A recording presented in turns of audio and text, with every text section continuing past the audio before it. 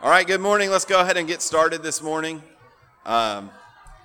Just have a couple quick things to mention. First of all, it's in there about daylight savings time, so that'll switch over next week, right?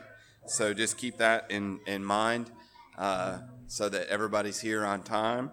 And then also, just want to encourage you, in our business meeting Wednesday night, we voted to take on, hopefully most of you all remember Josh, who was here.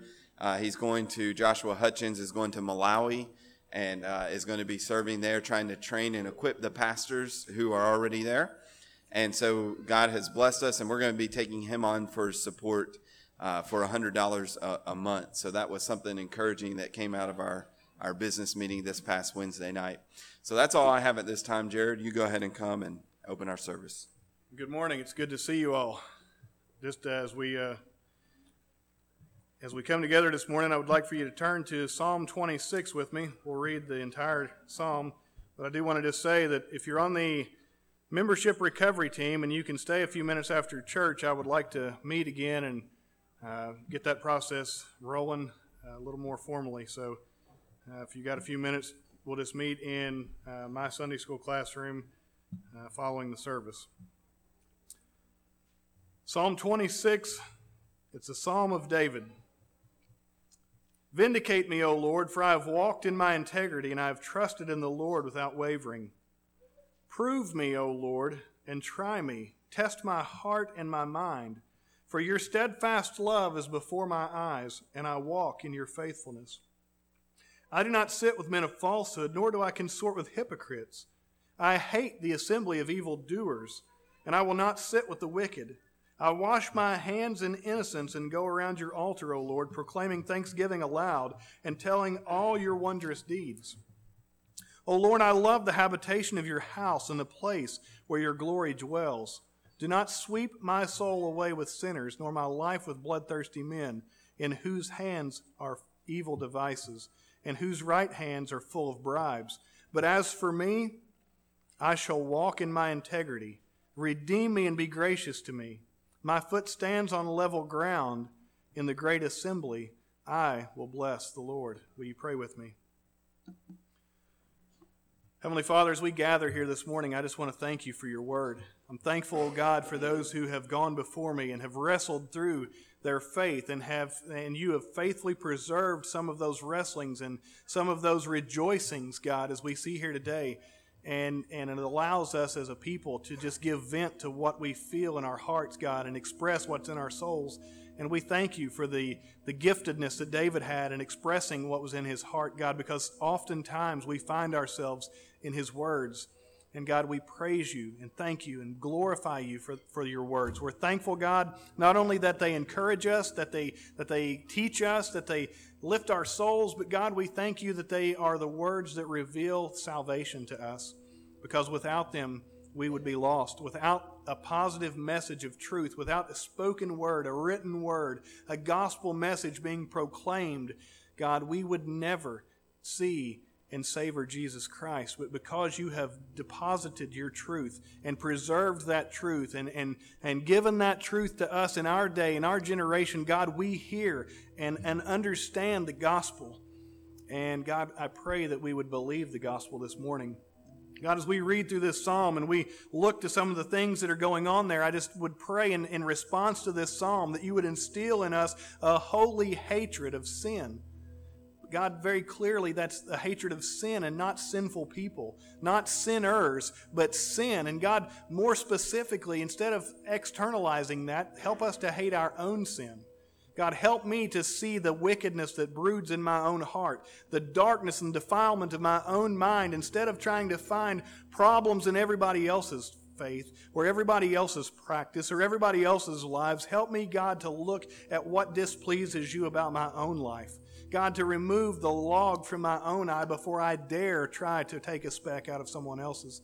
God, help us not to be hypocrites. Help us not to be people who point the finger and wag the tongue at others because of that sin and that sin and that sin, who fail to see the wickedness and the sinfulness and the lack of love and the lack of joy or even the hypocrisy that camps out in our own hearts and minds and darkens everything that we say and taints it, God, and causes people to recoil. God, I pray that that would not be the case. Instill in us again a holy hatred for our own sins. And God, forgive us for our sins because we are worldly. We compromise truth all the time, God. We walk into sin. Sometimes it's a mistake, and other times we boldly walk into sin when we shouldn't. And God, I pray that you would forgive those things, that you would forgive the compromise that we make with the world, God, the worldliness that we invite into our hearts and our minds and into our churches and into our homes. God, forgive us for the hypocrisy that often spreads through our lips, God, and the complacency that we feel toward the things of God. Forgive us, Lord, because our sins are many. But thanks be to God that your grace is ever abounding, that your grace is exhaustless, that your grace, Lord, and when David says he walks in faithfulness, God, that's faithfulness that you supply. We cannot and will not be faithful apart from the help of the Spirit, and so we pray for that today. Help us to boldly proclaim life through the words of the gospel, the good news of salvation, God. Help us to not just live lives that are good, but to preach a gospel that is good, to spread a message of salvation to those who are lost and those who need it. And God, let us not be like Peter, who would withdraw from sinful folks, but God, that we would be like Paul, who presses in to deliver that message, and that we would not draw back. And God, finally, we pray that you would protect us as we gather for worship. Protect us, God, not so much from threats from without, though they are growing in our country, but God, protect us from threats from within. All those little ways that our unity is disrupted, all those little ways that our hearts are distracted, all those little ways that we check out and don't fully engage in worship, that we don't engage in the giving of our money and tithes and things for the service of the kingdom, and we don't actively listen when the word's being preached. God, forgive us for those things and help us. Protect us from such pitfalls, God, as we gather here, and help us to live on mission for your kingdom. We ask these things by the help of the Spirit and through the shed blood of Jesus Christ that ever pleads before your throne. Amen. And if you would, grab your Bibles this morning, turn to the book of 1 Kings, 1 Kings chapter 15. And we'll be in verses 1 through 5. 1 Kings 15, 1 through 5. And I'm preaching this morning in 1 Kings primarily because I want to invite you all to be part of our Wednesday night. In a couple weeks, we're finishing our men's and women's Bible study that we've got going on, and we're going to be transitioning back into another Bible study that will be all of us together, all the adults. We'll still have our prayer time, but then we're going to be going through just the kings of Israel. And looking at their lives and things that God is teaching us through that. You know, one of the things that is really just a sad testimony of where the church is today, and I don't mean just our church, I mean the church at large. One of the sad things about this is that so many of us don't know our Old Testament. You know, this is a crucial thing. We ought to know what's happening in the Old Testament. We ought to understand it. When Paul wrote in 2 Timothy 3:16 that all Scripture is given by inspiration of God and is profitable for doctrine, for reproof, for correction, for instruction in righteousness, the all Scripture that he's talking about, I think it includes the New Testament, but the New Testament was just being written at that time. He was talking primarily about the Old Testament. So the Old Testament is written by God. It is inspired, breathed out by God, and it's profitable. It's profitable for our doctrine, for reproof, for correction, for instruction in righteousness. And sadly, so many in the church in our day and time just simply do not know their Old Testament.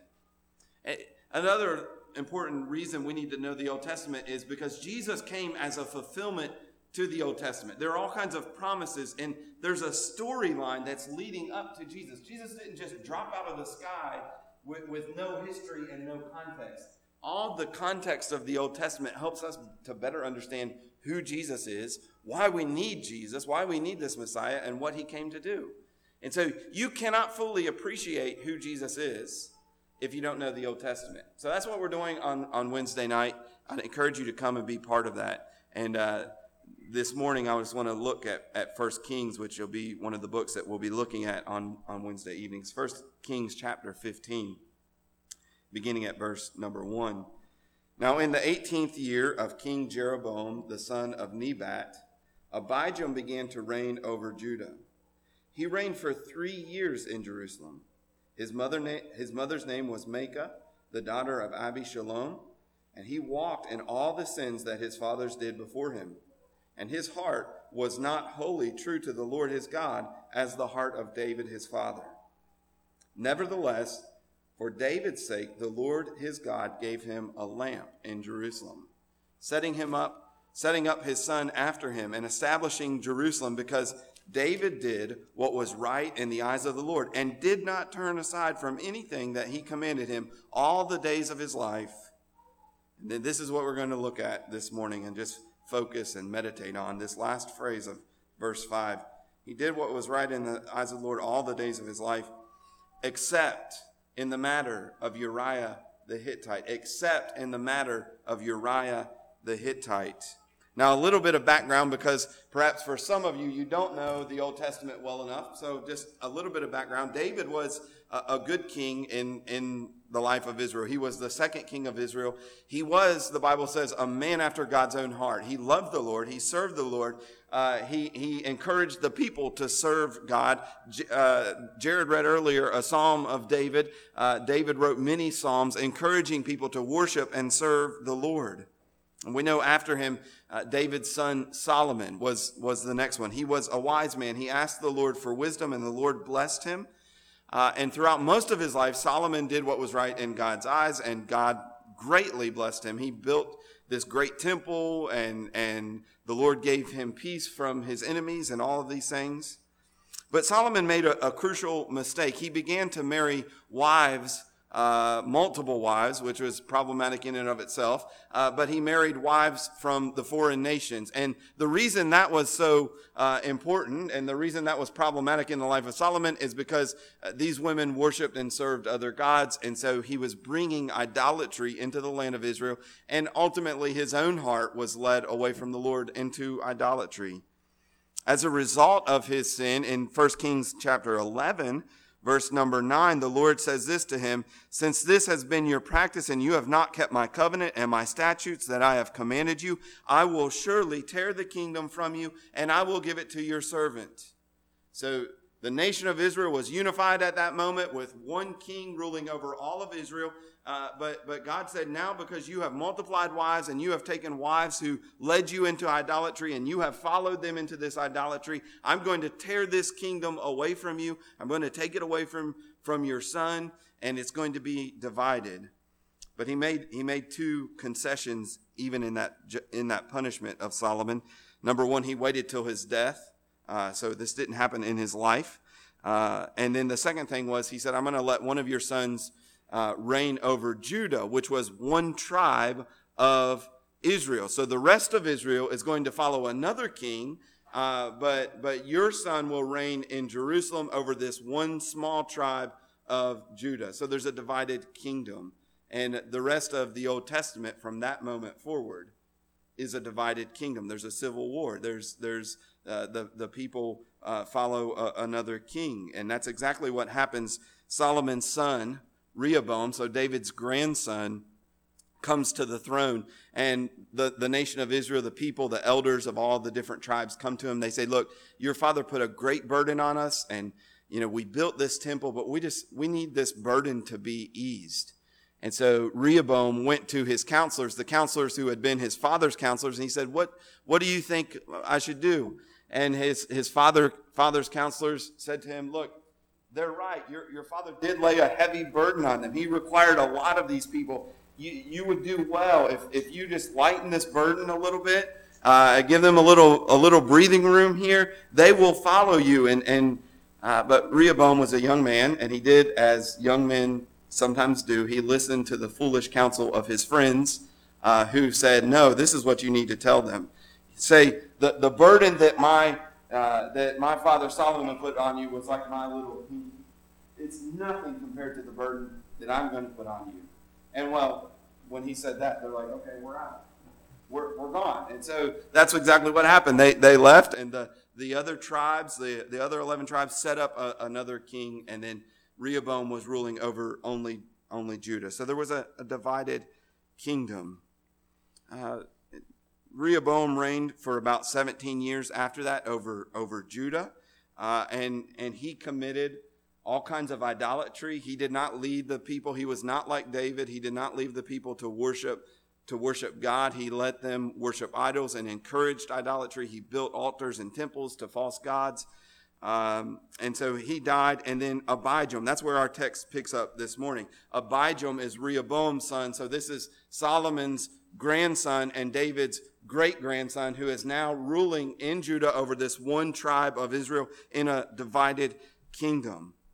And one of the things that we see throughout the kings is that they're always compared to David, because, again, David was a man after God's own heart. He was a man that was not perfect, but he was a man that served the Lord and led the people of Israel to serve the Lord. So from there on out, the kings are always kind of compared to that standard. David was the gold standard of kings. And that's what is happening here. Abijam, it says, David's great-grandson, Solomon's grandson, was not a man after God's own heart. He was not like David. He was not good. He led the people into idolatry. But the thing that we see here in this comparison is that usually in Scripture we find David spoken of in a positive sense, but there's this one little line in here that just jumps out to me, that David was faithful all the days of his life. He served the Lord, and he didn't break away from the Lord in anything that he did, except in this one matter, the matter of Uriah the Hittite. And what a matter that was. What a great exception of sin this was in the life of David. And that's what I want us to meditate on this morning, is just this great exception of sin. You know the story of David and Uriah, don't you? David and Bathsheba. It was the time when kings went out to war, and David didn't go out with his army. He stayed back at home, and he probably wasn't doing what he should have been doing even in that. He didn't go with the army. And one day in the afternoon, this is I think meant to help us see that something's not right here. It says in the afternoon, he got up off the couch. David shouldn't have been on the couch in the afternoon, right? He probably should have been out with his army. But he gets off the couch in the afternoon. He goes out on his rooftop, and he overlooks and he sees this beautiful woman, Bathsheba, bathing there. And so his heart is instantly filled with lust, and he talks to his servant, who is this woman? I want to meet her. I want to get to know her. And they say, well, this is Uriah's wife. You know, Uriah, one of the men in your army who is risking his life right now for your kingdom, that Uriah. And so David sends to her anyway, knowing that, and has her come to her. They are together. She conceives and has a child and throws a kink into David's plan. He was perhaps just hoping that this could be a discreet breakover and that no one would be any wiser. But it comes out because she's expecting. So David, trying to plot and scheme and keep this under wraps, he sins and has Uriah come back home and give me a report. And Uriah gives him the report. He says, okay, now go down to your house and spend some time with your family. But Uriah was such a loyal and faithful soldier. He's like, I'm not going home when my men are out there fighting and risking their life. I'm going to stay right here with the king, and then tomorrow I'll go back. So that's what he does. He stays at the gate of the entrance there and does not go to his home to see his wife. And so David tries again. The next day he gives him a great feast, and he even gets him drunk, and he says, all right, now go home and spend some time with your wife. Again, he doesn't do that.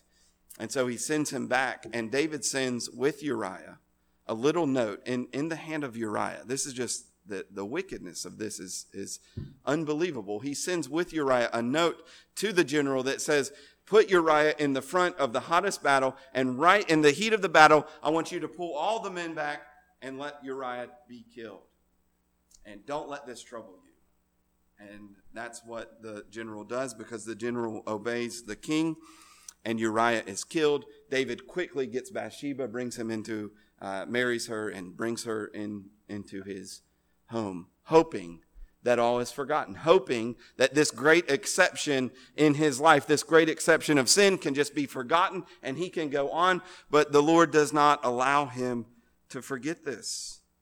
The Lord does not allow him to forget it. He sends Nathan the prophet, and Nathan tells him, this parable of a man who was rich, and he had great sheep, and he had all the animals that he wanted, and he had a visitor come, and he wanted to feed this visitor from out of town, this guest, and but he didn't want to give up one of his own lambs, so he went to his neighbor who was poor, who only had one lamb, and that lamb was really more of a pet than livestock, and he takes that man's lamb and kills it and feeds this guest. And David just gets enraged when he hears this story. Right? Nathan has done a wonderful job of setting him up. David is like, surely whoever this man is, whoever did this is going to die.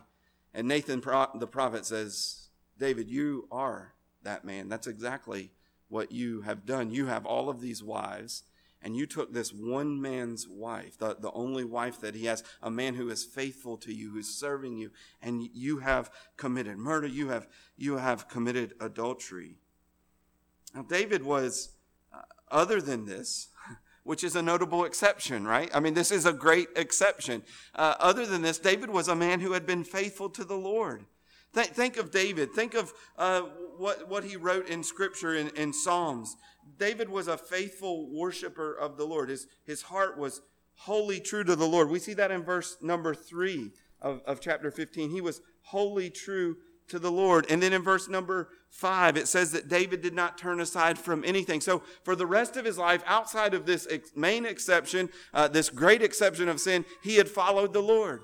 He wrote many of the Psalms and encouraged other people to worship the Lord as well. Psalm 9:1, I will give thanks to the Lord. With my whole heart, I will recount all your wonderful deeds. David was obedient to the law of God and God's command. Psalm 16 verse 7 says, I bless the Lord who gives me counsel. In the night also my heart instructs me. I have set the Lord always before me. In Psalm 1, he talks about the man who goes after the counsel of the wicked and the man who is rooted in the word of God. And David was the example of that man who was rooted in the word of God. David was a man who had a high regard for the word of God. Psalm 12:6, the words of the Lord are pure words, like silver refined in a furnace on the ground, purified 7 times. David had such a great zeal for worshiping God that he wanted to build this temple for the Lord. But the Lord said, because you have been a man of war, I'm not going to allow it. But rather than pout and say, well, I can't believe he won't let me, I want to build the temple for him. What does he do? He begins to gather material so that when his son Solomon becomes the king, he's ready to go to build this great temple for the Lord. David had walked faithfully with the Lord. Yet despite all of this, David had a great exception of sin in his life. I think one of the things that we can take away from this is that the first truth I think we see is that for us, like David, sin really ought to be the exception in our life rather than the rule. I think as Christians, what is said of David ought to be said of us. There are some exceptions and perhaps even some notable exceptions in our life. But on the tenor, on the whole, our lives should be lives that are said that they followed the Lord with their whole heart and that they didn't waver. For David, this kind of gross sin was not the norm of his life, but was a brief exception to his life that he lived for the Lord. And I think it ought to be the same way for us. Those of us, we talked this morning in Sunday school, those of us who have been born again, whose hearts have been changed, that have been cleansed from sin. For those of us who have the Spirit of God dwelling within us, the norm of our life ought to be that we're following the Lord, that we're living for him. Yes, there are notable exceptions, but sin in our lives ought to be the exception rather than the rule. Far too often, you see people in their life, sin is not the exception. Sin is the way that they live. This is their ordinary custom, their practice. They live in rebellion against God's law, in rebellion against what Christ wants them and has instructed them to do.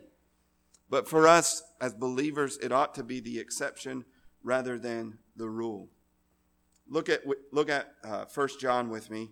1 John chapter 3, beginning at verse 4, because I think that's what this passage is teaching. Sin in the life of the believer ought to be the exception rather than the rule.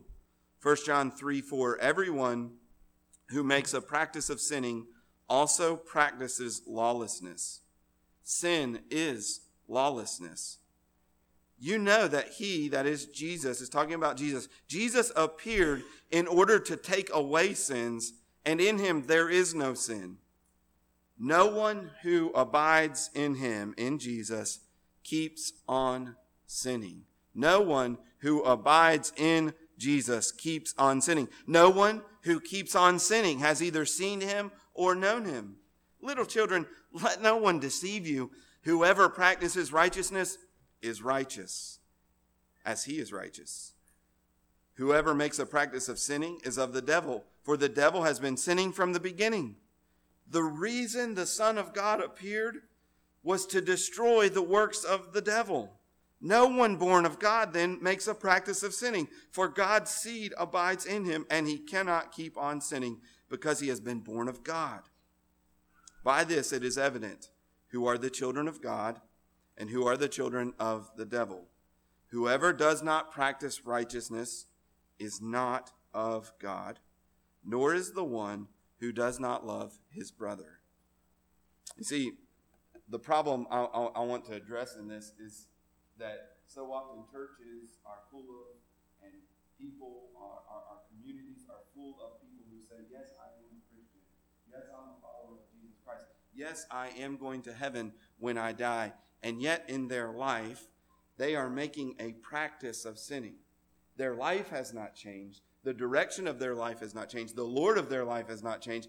In no way has their life changed. And yet they believe themselves to be converted. They believe themselves to be born again. They believe themselves to be bound for an eternity in heaven. But what this passage says here is that is not the case.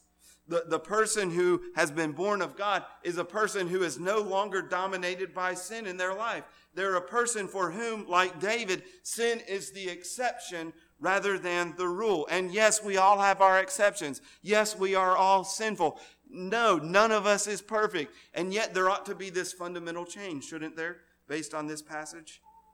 I think we see four truths here in 1 John. First is this, or four arguments kind of making the case for this. The first is in verses 4 through 6. And that is this: if you know Jesus Christ and have been united to him, then a life of sin doesn't fit with that.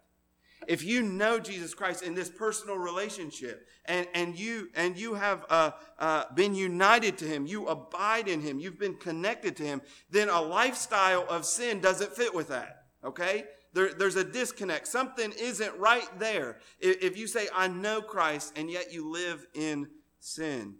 Read again verses 4 through 6. Everyone who makes a practice of sinning also practice lawlessness. Sin is lawlessness. That is lawlessness in the terms of being lawless as far as God's law. You know, verse 5, that he appeared in order to take away sin. Why did Jesus come?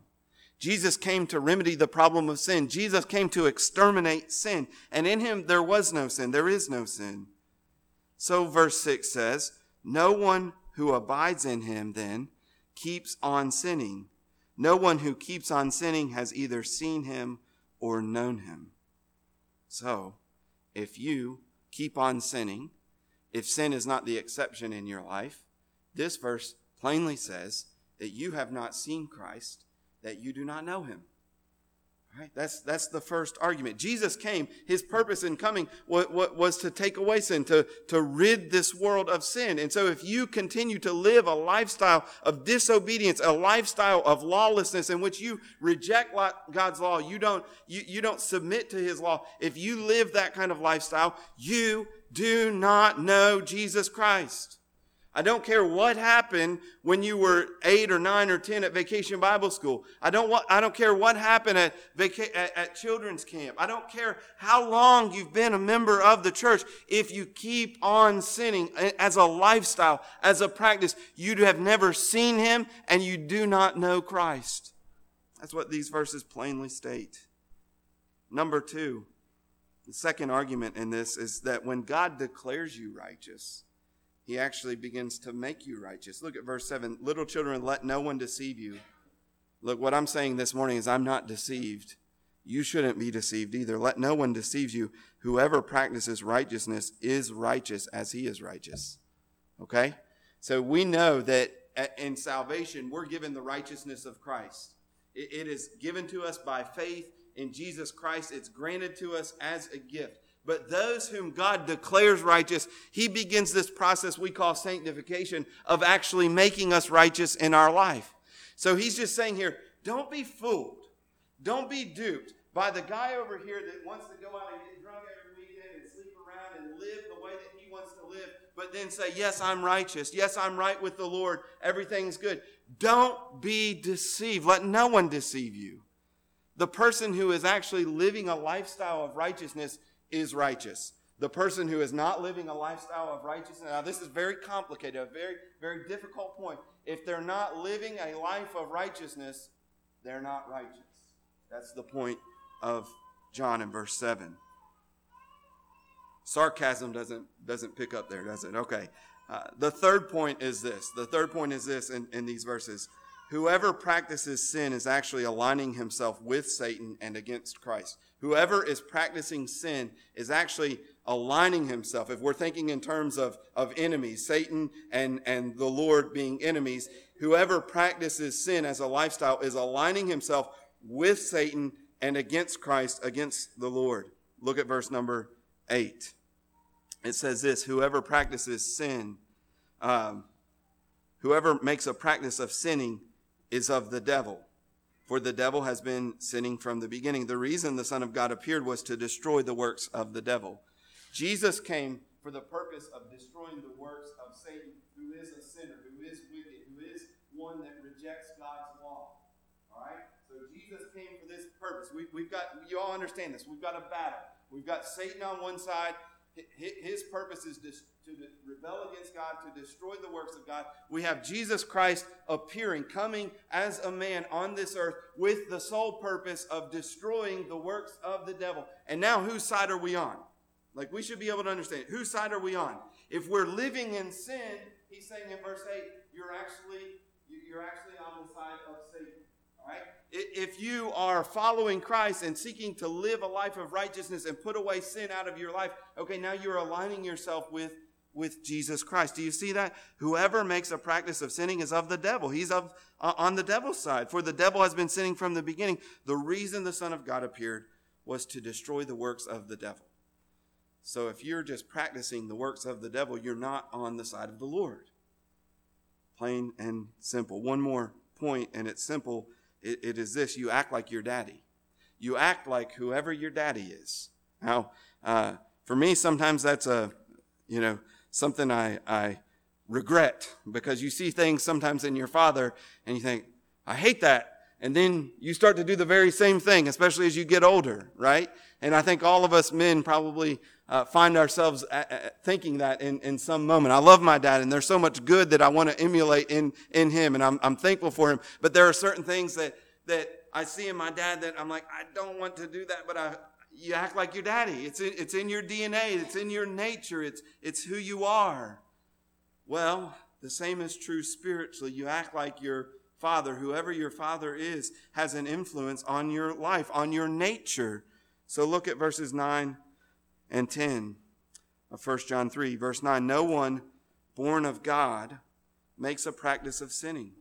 If sin is the practice in your life, if that's the way that you live, God ain't your daddy. All right? Because he doesn't act that way. All right? And if you've been born of him, you're not going to act that way either. No one born of God makes a practice of sinning, for God's seed abides in him, and he cannot keep on sinning. It's not just a ought to. It's not just a you shouldn't do that anymore. It's a you can't do that anymore because your nature's been changed. God's seed abides in you. You have been given a new nature when you become a Christian, and you cannot continue to make a practice of sin if God's nature, if his seed abides in you. No one born of God makes a practice of sinning, for God's seed abides in him, and he cannot keep on sinning because he has been born of God. By this it is evident who are the children of God and who are the children of the devil. Whoever does not practice righteousness is not of God, nor is the one who does not love his brother. And so it's clear. We can do a DNA test. a spiritual DNA test. Is God your father? Well, what does your life look like? Is it a life of wickedness? Is it a life of rebellion against God? God's not your father. If your life is a pattern of obedience, a pattern of seeking to follow the Lord, even if it's a broken pattern, even if there are struggles, and like David, there are exceptions, sometimes some notable exceptions in your life, then God is your father. That's what this passage is teaching. There are other passages that we could look at. Hebrews 10 teaches that we will, as believers, we will we should not, we will not continue to make a willful, habitual practice of sin. Hebrews 10:26 says, "For if we go on sinning deliberately after receiving the knowledge of the truth, there no longer remains a sacrifice for sins, but a fearful expectation of judgment and a fury of fire that will consume our adversaries." You could look at Romans 6 as well, but the Bible's clear. We just cannot have a view that says, and sadly too many Southern Baptist churches have had this view, come and be a member and be a Christian and live like hell and you're going to heaven. It's okay because you asked Jesus in your heart. That doesn't fit. That's not what the Bible teaches. The second thing that we need to see, I think, and just a good truth that we find from the life of David in these words, that he followed the Lord except in the matter of Uriah the Hittite, and that is this: although sin should be the exception in our life, sometimes those exceptions have great consequences. Sometimes, although your life on the whole, the general tenor on the main, your life is a life of following the Lord, when we allow these exceptions of sin into our life, even though they may be brief, even though they may not be descriptive of the entirety of our life, yet when we allow them in, we are opening ourselves up to great, great danger. There are great life-altering consequences sometimes that come about when we allow sin into our life. Think again about David. He followed the Lord all the days of his life. He wrote all of these Psalms. He wanted to build the temple. He loved the Lord. He instructed the people to serve the Lord. He was a man of the law, rooted in the Word of God, and yet he allowed this brief moment in his life to get away from the Lord and have this exception. And think about all of the great consequences that came in David's life as a result of this little brief period of time. There are so many. First of all, the first and perhaps even the greatest consequence was that David displeased the Lord. David loved the Lord, and so this was a great thing. In 2 Samuel chapter 11, verse 27, it says this: "And when the mourning was over, David sent and brought her into the house after Uriah was dead, and she became his wife and bore him a son. But the thing that David had done displeased the Lord." David displeased the Lord. You know, it's interesting in that passage, that's verse 27. In verse 25, I told you that Joab was the general who was in charge of this. And David had said to him in verse 25, he says, "Don't let this thing displease you." He says, the battle takes one person now, and another time it takes somebody else. It just happened. Don't let it displease you. 2 verses later, Joab may not have been displeased by this, but the Lord was displeased by David's action. The thing that David had done displeased the Lord.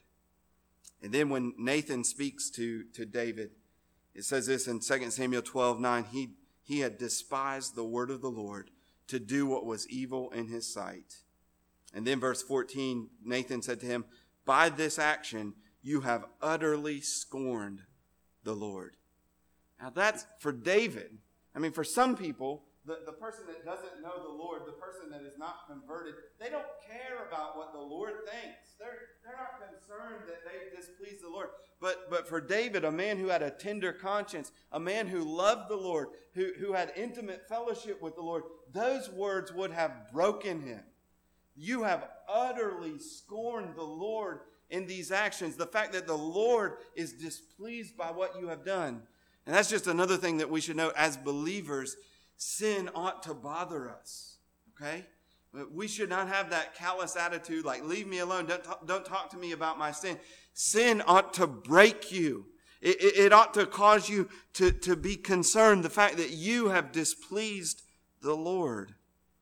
But not only was this one of the great consequences in David's life, there's also the fact that it brought great calamity into David's life. For the rest of his life, David was living in the shadow of this sin that he had committed.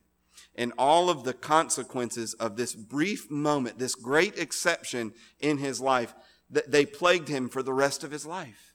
For the rest of his life. This momentary sin plagued him. You could think about the fact that there was constant fighting in his life. David had just gotten to the point where he had been established as the king.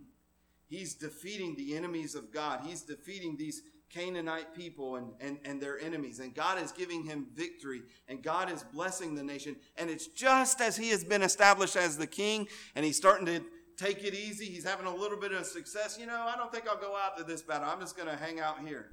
It's right then that he commits this sin, and the rest of his life there's turmoil.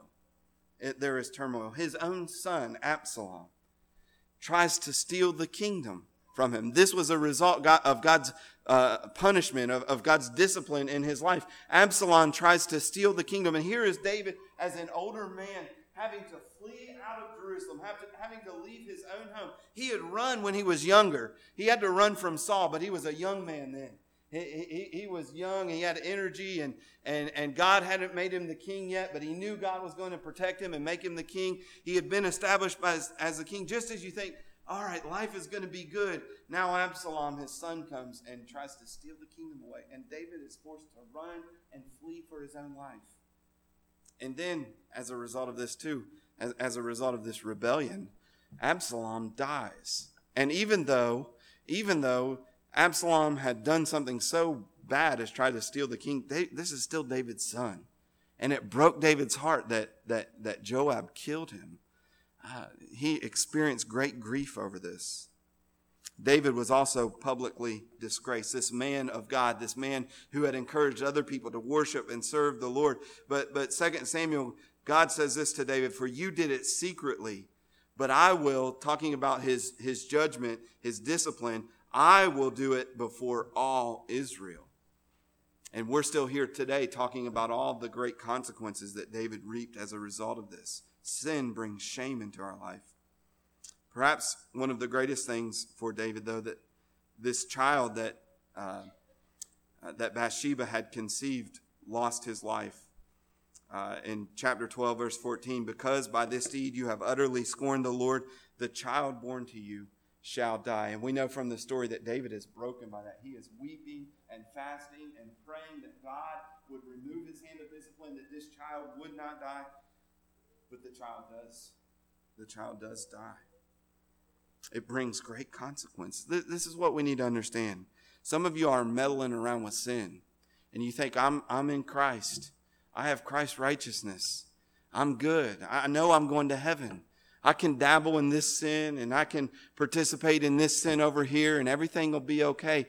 Well, listen, number one, you're displeasing the Lord, and that ought to bother you. But number two, the consequences that could potentially come about because your sin right now that you just dabbling around in, that you think is going to be okay, those consequences could be life-altering consequences. Don't take that lightly. The Bible says in Hebrews that God disciplines every child that he has. If you truly are God's child and you're straying off and wandering off into sin, you are inviting the disciplining hand of the Lord. And listen, here's something we need to be aware of. God is concerned about getting you to heaven. God's got an eternal plan for you. His plan for you right now is not just to make you comfortable and make sure your life is good. All right? And because of that, sometimes he will bring great discipline on your life in this life so that he can be sure to get you where he's going, where he wants you to be. And so when we dabble in sin, when we begin to stray away from the Lord, yes, we have forgiveness. Yes, 1 John 1:9 is true. If we confess our sins, he's faithful and just to forgive us our sins and to cleanse us from all unrighteousness. That's absolutely true. Yes, Jesus has paid for our sins. But yes, if you're a child of God, God is a good father who disciplines his children. And sometimes that discipline is great. Sometimes that discipline, like the life of David, is severe discipline. It was in the life of David. So you might be tempted to kind of minimize the impact of sin in your life, but you need to understand that it can be very serious. Your little exception of sin, this little thing that you think you can keep doing all the while you're serving the Lord, that little exception of sin may wreck your life.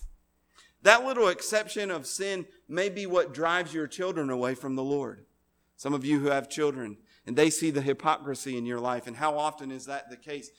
Kids say, I grew up in church, but my parents were the biggest hypocrites ever. And you might be saved, and you might get to heaven, and you might not fall away from the Lord. God might get you there, but your little exception of sin might be what drives your children away from faith in Christ. I just see their life, and they're, I don't want whatever they got because they are hypocrites. Maybe what drives your children away from the Lord. Your exception, we see this. I'm drawing from Scripture now. Your exception can bring about physical illness even. Sometimes this is the discipline of the Lord, that He brings about physical illness. Now, I want us to be careful. We don't know.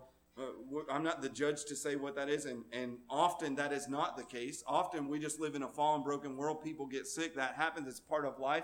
But there are moments, and we see this in Scripture, there are moments where even physical illness is a direct act of God, of His disciplining hand in the life of His children. We see this in 1 Corinthians. It's very clear. 1 Corinthians, Paul writes to them, and he's addressing sin in the congregation. He says, because of this, some of you are weak and ill, and some of you sleep. In other words, death had even come upon some of them because they had rebelled against God. Think Ananias and Sapphira, who had rebelled against God. That can be the case. Your exception, you think it's a small thing? I can still get to heaven. Jesus still loves me. God will forgive me my sin. But your exception that you're allowing may cost you your marriage. Your sin that you think is small, that you think Jesus will overlook, your sin may tear apart the church of Jesus Christ. If your exception is not corrected, it may bring to your life to an untimely end. The Bible talks about a sin that is unto death in 1 John. There's a sin that is unto death. I think that's talking about the disciplining hand of the Lord. When we repeatedly refuse to repent and turn back to the Lord, I think there are times when the Lord brings death into the life of His believers because of their sin as a discipline. Now, there's one final point this morning, and that is this. I think that we see in this exception of David, and that is God's grace. God's grace can work through and overcome your exceptions. God's grace is greater. We sing that. I don't know if we've sung that here before, but grace that is greater than all of our sins. God's forgiving grace, God's restoring grace is a grace that is greater than all of our exceptions, than all of our sins. And we ought to praise God for that. We ought to praise the Lord for that. We ought to praise the Lord that, yes, 1 John 1:9 is true.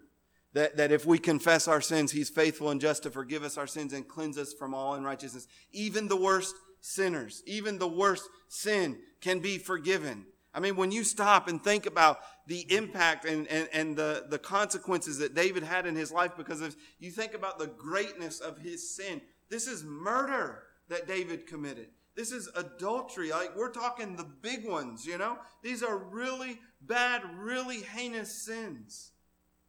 God forgives him. It almost makes you mad a little bit, doesn't it? I can't believe. What if you were somebody in Uriah's family? How would you feel about the Lord forgiving David? It would also almost make you mad, right? I cannot believe He would forgive that guy. He had our cousin Uriah killed, and he stole his wife. Can you believe that? Yes, that's the God that we serve. It's a God who extends grace to the most vile, most wicked people like David and like you and me. And that's the kind of God that we need. That's the kind of gospel we need because we are all great sinners. God's grace is wonderful and it's great. Not only it wasn't as if God just forgave David of this sin, but God continued to use David even after this moment. That's just mind-blowing to think about. It says in 2 Samuel chapter 12, verse 24, then David comforted his wife Bathsheba. That's after this child died.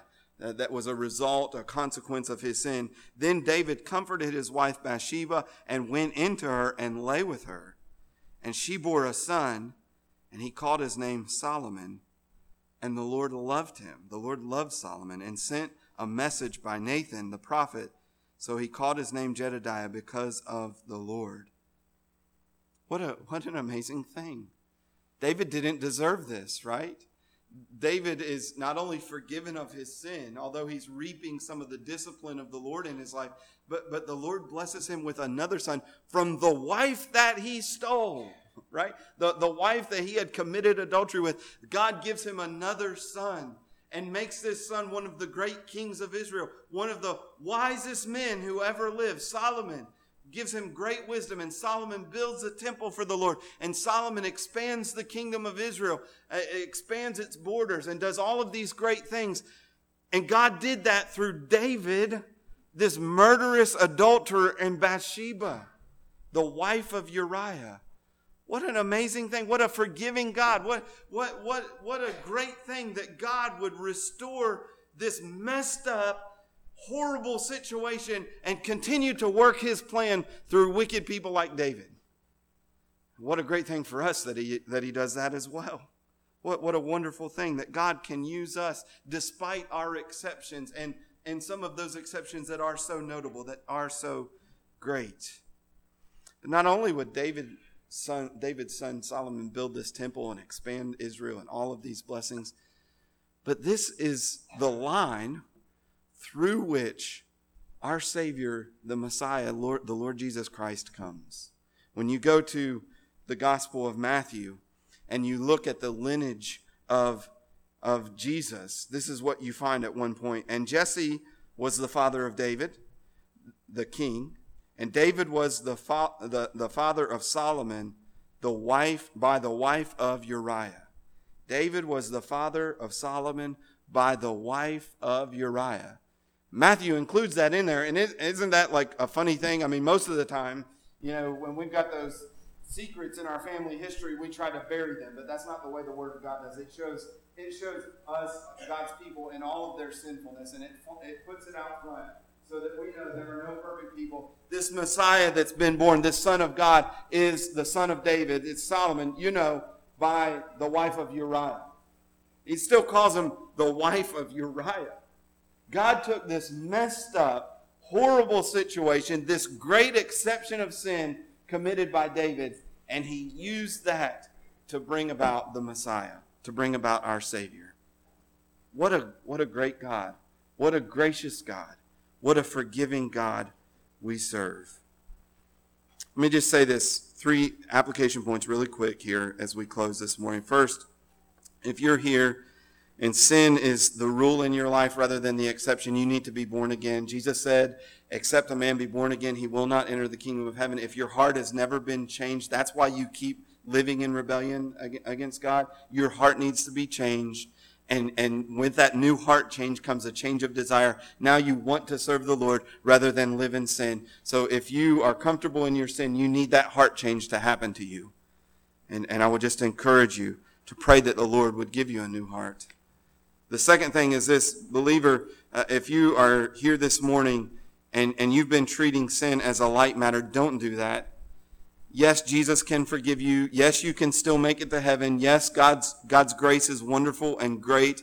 But just think about the great consequences, the discipline of God that you are inviting in your life. It's a foolish thing to persist in sin. And thirdly, this morning, if you are here and you are perhaps weighed down by regrets, and you think there are things that I have done and I don't think God can use me anymore. I used to serve, I used to teach, and I used to be active in the church, and man, then I had this, I got divorced, or I committed this sin, or this happened to me, and I've just, I'm still serving the Lord, but I'm kind of on the sidelines. I'm kind of a broken vessel. I'm not going to be used by God. But listen, God uses broken vessels. He uses broken people. If he didn't use broken people, I wouldn't be up here this morning. If he didn't use people who had great sin, great exceptions of sin, I wouldn't be a preacher. None of us would be here. And so don't let anyone here think that this past sin that you've committed or some way that you've fallen, especially since maybe it was a public thing, that means you have to kind of stay away, stay out of the limelight, don't do too much, don't get too involved. That is not the case this morning. God uses sinners. He has restoring grace. He has forgiving grace. And I would just encourage you to get back in the game. Let's pray. Our Heavenly Father, we come to you this morning. We thank you for your grace. Grace indeed that is greater than all of our sins, than all of our exceptions. We thank you for the blood of your Son, Jesus Christ. It's in his name that we pray these things. Amen.